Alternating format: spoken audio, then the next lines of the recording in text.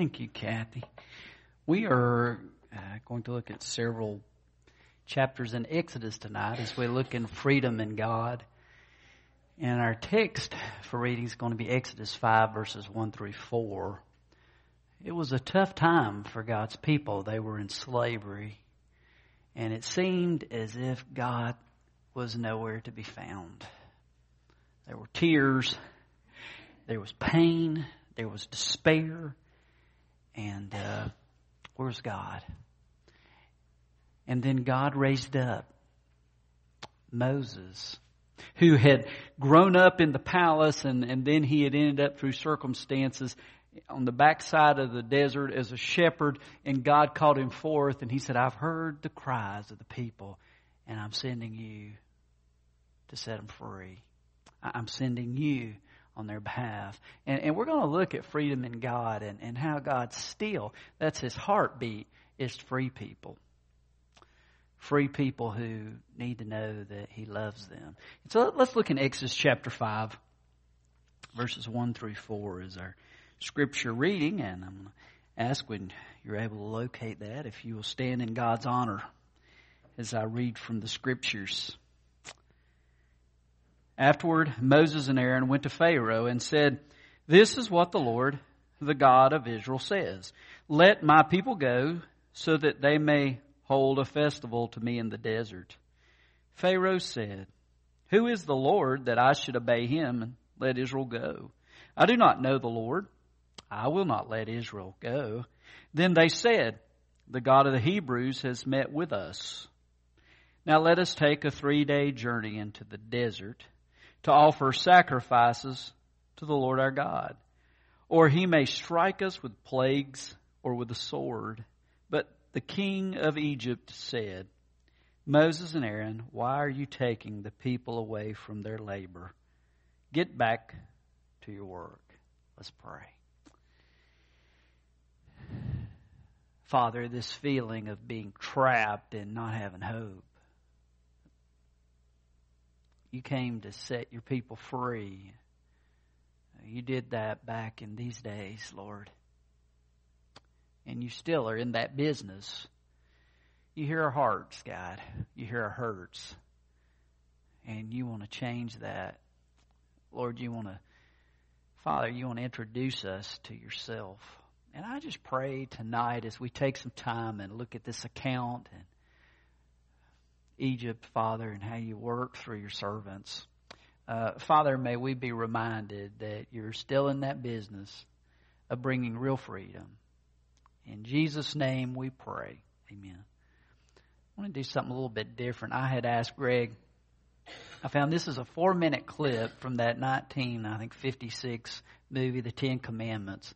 Charlton Heston and Yul Brynner. And just want to show like a 4-minute clip of where Moses and Aaron approach Pharaoh with a message from God. So let's start with that before we get the message. Bedouins? What gifts do you bring? We bring you the word of God.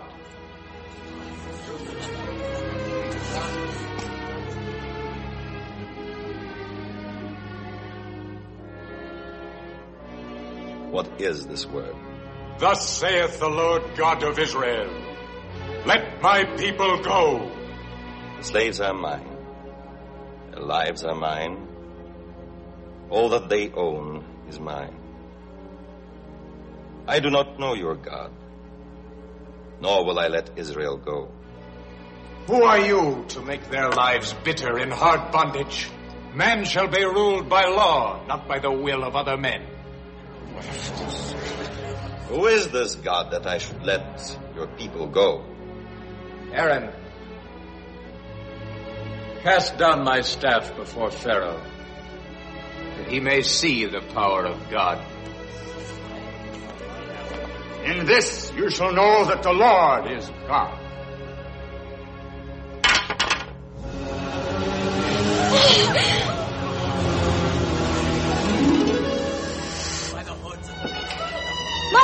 Mother! He turned his staff into a cobra. Nothing of his will harm you, my son.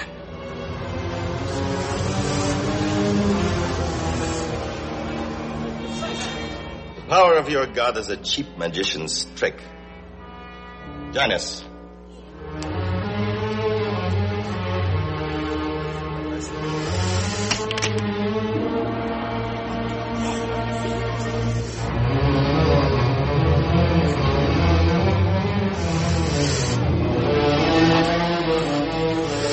Mother, look!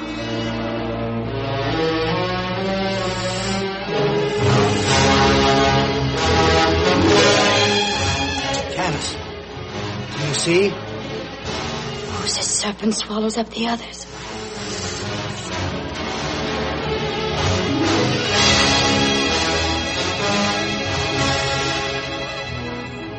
You gave me this staff to rule over scorpions and serpents, but God made it a rod to rule over kings. Hear his word, Ramses, and obey. Obey? Moses. Are there no magicians in Egypt that you have come back to make serpents out of sticks? Or cause rabbits to appear?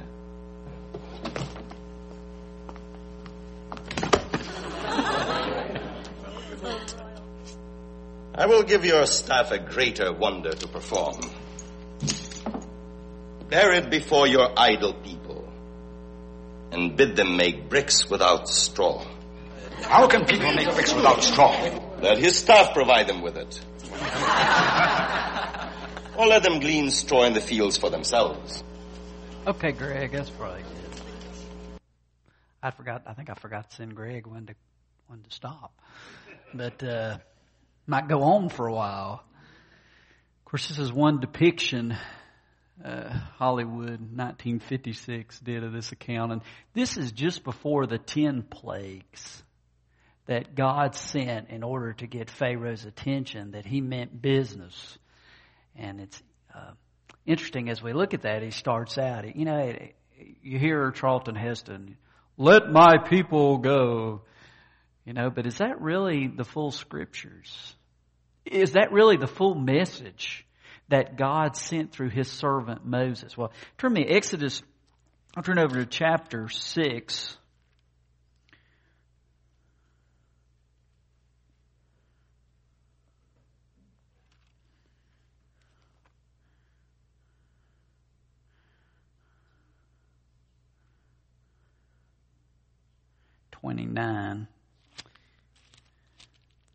Scripture says, he said to him, I am the Lord.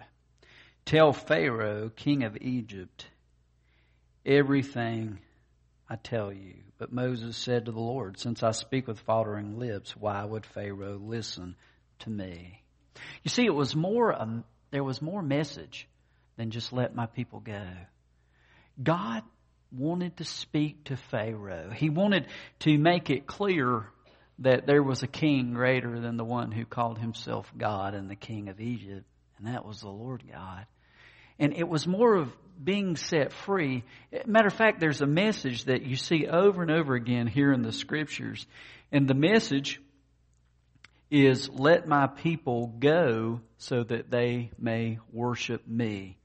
You find it Exodus 7, verse 16, Exodus 8, verse 1, Exodus 8, verse 20, Exodus 9, verse 1, Exodus 9, verse 13, Exodus 10, verse 3, and then culminating in Exodus 10, 24 through 26. 7 times that Moses would appear before Pharaoh with a message of let my people free, but there was a reason. The reason was so that they may worship God. You see, God sets us free, but that freedom is not just so we can be disconnected from God. There's a reason. He sets us free not just from sin. He sets us free so that we can have the life that he wants us to have. A life that's full and a life that reflects him and that enables us to have that relationship with him that we were made for, that we so desperately need. That's what God's up to. That's his work. I think of Ephesians 2, 8 through 10. It says, for it's by grace you've been saved. That's something we don't deserve, something that he provides. Through faith. And that comes when we just hang on and say, Lord, I'm just going to place my confidence and my trust and my belief in you. And this not of yourselves. It's not something that I can do. It's not a matter of how good I perform, what a good citizen I am, or what a good Christian I am, or how faithful I am to do the church stuff. That's not what God's up to. He says it's not of yourselves. Why? Because if it was, we'd just be bragging about it. And when we get to heaven, it won't be a time to brag about what we did here. It's not of us. It's God. He's the one. And then it's that grace that we don't deserve. That's what gives us that hope. And that's what allows us to have a changed life, is when Jesus Christ, through His power, enters us and brings forgiveness. And that is what enables us to be set free from sin. But we're not just set free from sin, but that verse 10 of Ephesians 2:10 says, "For we are His workmanship, created in Christ Jesus to do good works, which He prepared in advance for us to do." So we were set free from sin, but we were set free for righteousness, or to live a life that counts.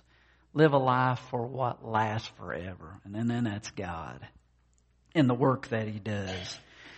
When He sets us free from sin, I thought it was interesting. Of course, we saw the snake. And as you look in Exodus, the book of Exodus, there is that account that's just before the plagues begin, when God is speaking through Moses, and Aaron's right beside him when that account takes place. And there's this serpent that gets swallowed up. These two serpents get swallowed up by the serpent that come from Moses' rod. You remember that?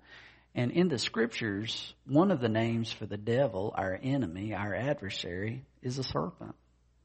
It tells us in Revelation 12, verse 9, the ancient one, the serpent. And he is the one who will be defeated. But for now, he's causing a lot of havoc. He is causing a lot of trouble. And God has come in order to set us free from that sin and from that control that He seems to have in our lives. And Jesus has ultimately done that. Turn with me to John chapter 8.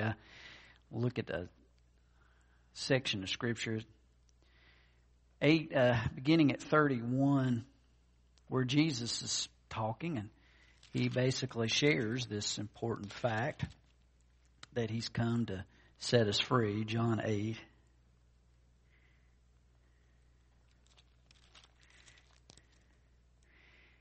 He says, "To the Jews who had believed Him, Jesus said, 'If you hold to my teaching, you're really my disciples. Then you'll know the truth, and the truth will set you free.'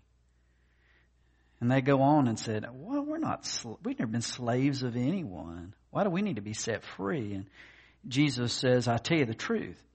Everyone who sins is a slave to sin.'"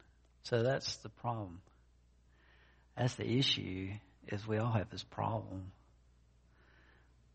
where we mess up, where we sin. None of us are able to be what we should be. That's what God says. So we're a slave to that. We need to be set free out of that bondage. Just as the Hebrews, they needed to be set free by God, and God sent His man Moses to carry that message. We need to be set free too, because we're in a type of slavery. And Jesus said that slavery is sin. It's that sinful nature. It's those desires. We know we shouldn't do it, but we're so drawn to do it, and we're trapped by it. And we find ourselves ensnared where we don't want to be. He goes on, Jesus goes on in these sections of Scripture. He says, "I tell you the truth, everyone who sins is a slave to sin. Now a slave has no permanent place in the family, but a son belongs to it forever." So He's talking about being adopted into a family where there is a change. We're basically saying being set free from that old way of life, that old slavery of sin. And so He says, "So if the Son sets you free, you will be free indeed." You see, it's not enough just for people to meet together and to talk about how we can improve how nice we are to each other, or how we can improve our commitment to the community, or how we can improve our lives. Because what we need is more than a self-help course. What we need is more, as has been said, than resuscitation or to be awakened. We need to be resurrected. We need the very power of God to enter our lives so that we can find the freedom that He wants to provide. Because it doesn't come from us. We need God. We need God. We need God to free us. And we live in a day, and I read about one church in Oregon. It's a huge church. And here are the words of the pastor that was on the local TV show there. He said, churches today talk too much about sin. We need to get rid of terms like sin and guilt and shame. I would say we need the opposite. We don't need to get rid of the terms sin and guilt and shame. We need to be honest about them. And we need to turn to God to find the freedom that He wants to give us. Because it's not enough to be good. We must receive His goodness. That's what the gospel's about. That's what that work is about. It's not enough just to be helpful. We need to be helped by God. You see, He came to free us from our sins. He came to free you from your sins. He came to free me from our sins. He came to free all of us. That's what the message is about, that He's come to free us. And He frees us. Why? So we can be His workmanship, which means so we can worship Him. Man, He's the only one that knows how to help us. Because we don't even know what we need. And so we need Him. And that's what's so important about the Scriptures, and so important about prayer, and so important about being among other believers, that God is able to reveal Himself to us. And He's able to give us direction. Because without it, we just tend to get in trouble. We tend to take the wrong steps, we take the wrong roads, and we need God to direct us so that we can find our way. In 1 Corinthians 6:19 and 20, it says, "Do you not know that your body is a temple of the Holy Spirit within you, whom you have from God? You're not your own, for you were bought with a price. So glorify God in your body." God sent Moses with this message where God says, I'm going to set my people free.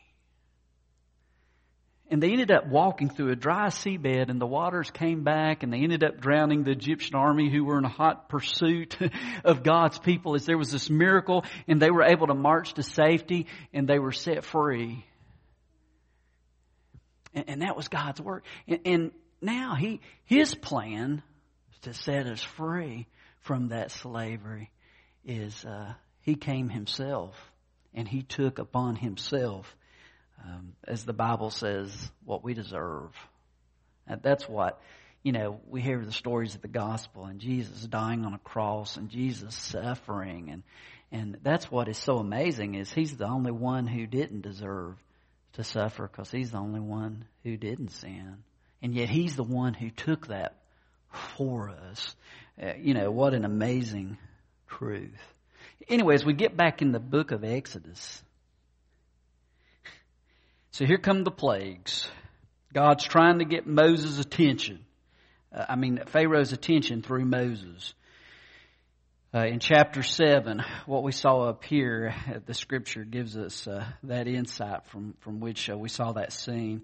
Then comes the plague of blood, where suddenly the Nile turns into blood, and he's trying to get Pharaoh's attention, but Pharaoh's heart's hardened. Then comes a plague of frogs, where there are frogs everywhere, still can't get his attention. Then there's a plague of gnats, where there are gnats everywhere. And then there's a plague of flies. And in chapter 8 of Exodus, Pharaoh, he's trying to negotiate with Moses. He sees there's trouble because these plagues, he wants to get rid of these plagues. And so he thinks, well, maybe if I give him part of what he wants, then these plagues will stop. And so anyway, he soon learns that you can't really negotiate with Moses.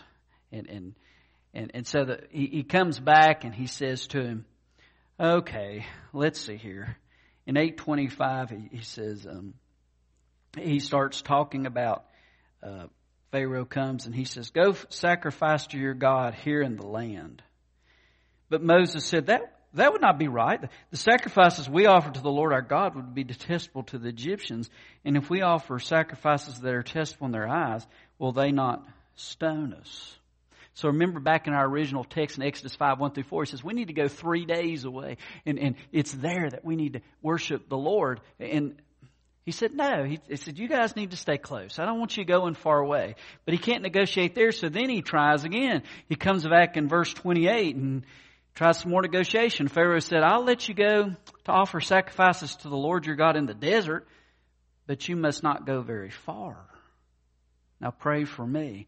All right, you can go. At first I won't let you go. You can go, but don't go far and pray for me. In other words, get rid of these flies. They're driving me nuts. And these plagues. And it says here, read down here through chapter 8, that Moses prays. The flies disappear. But it says in the end of chapter 8, but this time also Pharaoh hardened his heart and would not let the people go. Then we come to more plagues. Plague of boils, plague of livestock, plague of hail, plague of locusts. All this to get God's attention. And each time his heart was hardened. Each time he didn't listen. He didn't want to let the people go. And then we come to 10 and we drop all the way down to 24. And so Pharaoh's finally ready to get a meeting with Moses and Aaron. He summons them. He says, go worship the Lord. Even your women and children may go with you. Only leave behind your flocks and herds. So he's been saying, first he says you can't go. He says you can go, but you can't go very far. You got to stay close so we can keep an eye on you. And then he says, okay, you can go and you can take your wives and your children, but you got to leave your livestock and herds. Still not listening to God. Still not moving ahead. In other words, he's saying, well, I'll let you go and you can all go together, but don't get too serious about this stuff. You don't need to take sacrifices. You can go to that place and you can worship, but don't take your herds with you. Don't take a sacrifice to God. And doesn't the devil speak the way? Well, you can go to church. You can sit there for an hour. But man, don't let it impact what happens when you leave the place. Don't let it impact your thoughts.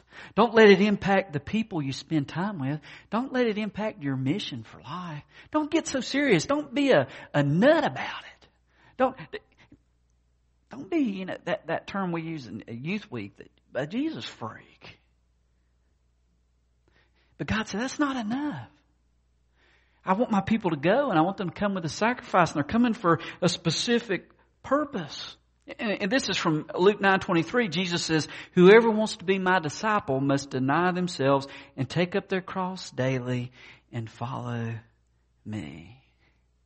He said, man, this is a way of life. This isn't just a little compartment of life where you spend an hour or two a week and you walk away and forget about it. Jesus says, I want to be your life. Listen to this. This is a quote from Bishop J.C. Ryle, who was the first bishop of Liverpool, England. Here's what he wrote. Zeal is a burning desire to please God, to do His will, to advance His glory in the world in every possible way. A zealous man is preeminently a man of one thing. He is more than earnest, hearty, uncompromising, wholehearted, and fervent in spirit. He sees only one thing, cares about one thing, lives for one thing, swallowed up in one thing, and that one thing is to please God. Whether he lives or dies, has health or has sickness, whether he's rich or poor, pleases people or gives offense, whether he's thought wise or thought foolish, whether he gets blame or praise, whether he receives honor or is given shame, he burns for one thing, and that one thing is to please God. Such a one will always find a sphere for his zeal. If he cannot preach, he'll work and give money. He'll cry and sigh and pray. If he cannot fight in the valley with Joshua, he'll hold up the hands of Moses until the battle is one. Isn't that good? You see, he's talking about, he says, God says through Moses, set my people free, but there's a reason for that, so they can worship me. So they'll worship me. He sets us free from sin, but it's not just so we'll be free from Him, it's so that we'll be set free to Him. So that we can really function as God made us to function. And that's to worship Him, and that's to please Him. And he set those people free in Egypt. He still does that today. He sets us free from sin, but He sets us free for righteousness, to please Him and to live for His glory. All right, last part here. As we look in the Scripture here, back in Exodus chapter 5, just want to make note of something.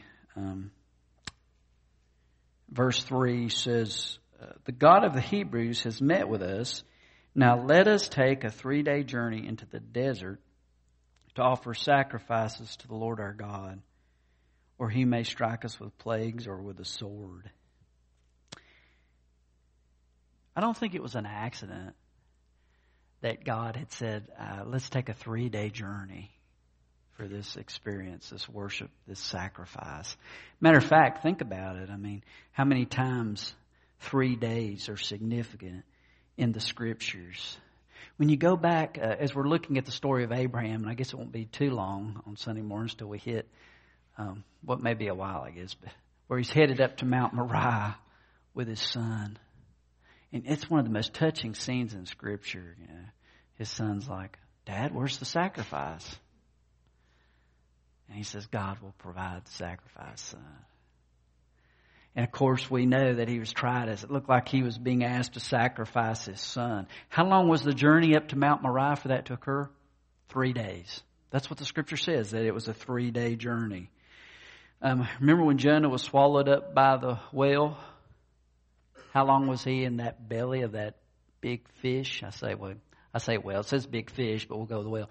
Big fish, 3 days.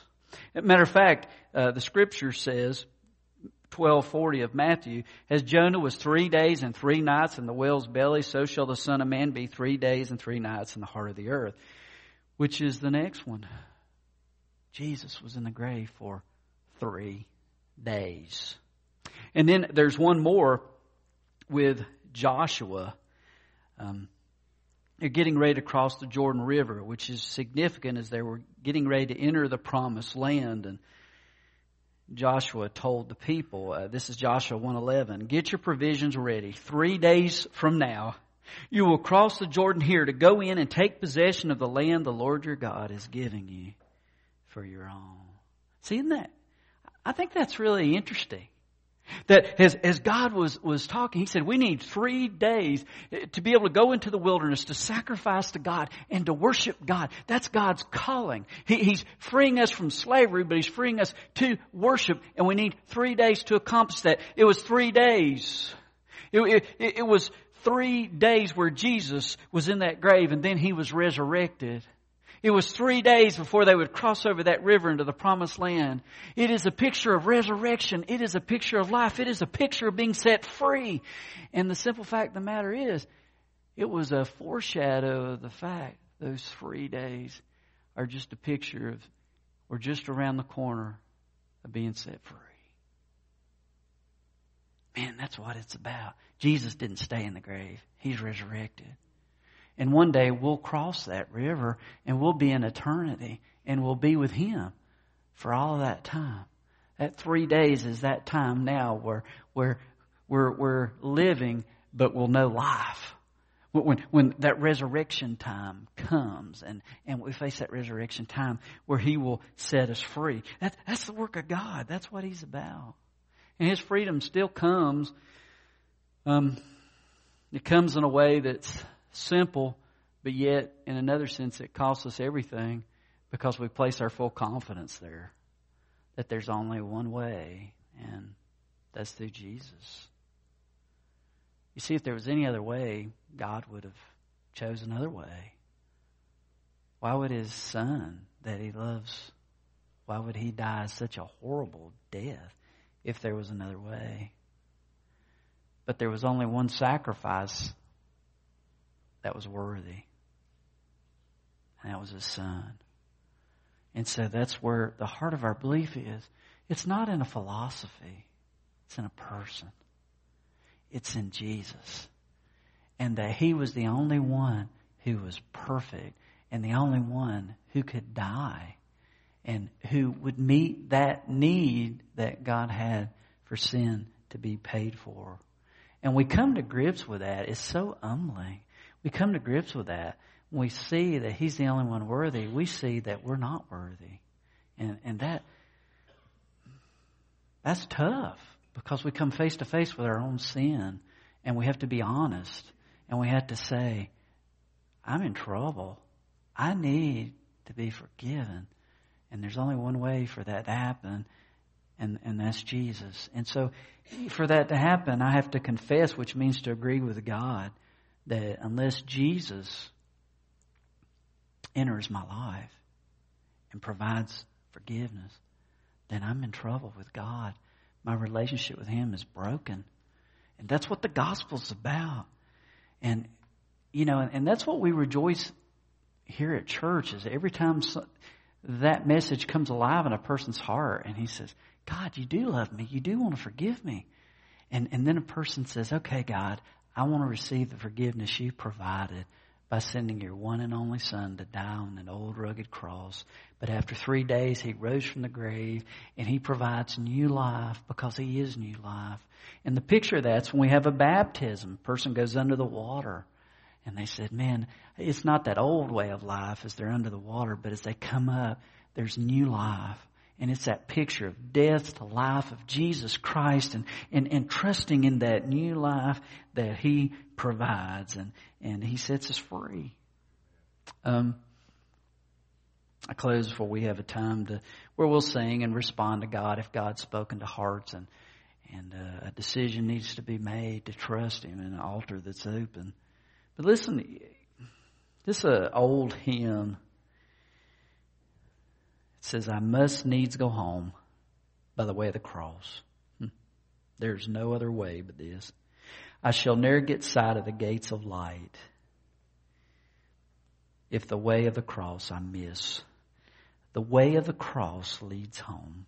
The way of the cross leads home. It is sweet to know as I onward go, the way of the cross leads home. Let's pray. Father, I thank You for the way of the cross that leads home. Father, You came with Your servant Moses and Aaron, and You had a staff which was representative of a shepherd. And it was also representative of the fact that Your power was with Moses. And You say that Jesus is the good shepherd. That He is the gate. That He is the door. He is the one who leads the sheep. And Your word says we're like sheep that have gone astray, and each of us has turned our own way. And we need to follow the good shepherd. And Father, that message is timeless, because regardless of how old it is, we still need a Savior. We still need a shepherd, because we're still a mess. That hasn't changed. Father, help us to examine our hearts and to see where we are with that. Do we need to trust You and You? Do we need to find forgiveness and commit our lives to You, the living God, the one who loves us more than anybody else? And if we have done that, do we need to come back and follow You? Have we kind of strayed away like a lost sheep that's gotten away from the flock? And Father, I just speak to our hearts, Father. You want us to be free. You want us to be free from sin, but You also want us to be free for righteousness. And so, Lord, I just ask You to do a work among us, because it's You that does that work, not us. So have Your way. In Christ's name we pray. Amen.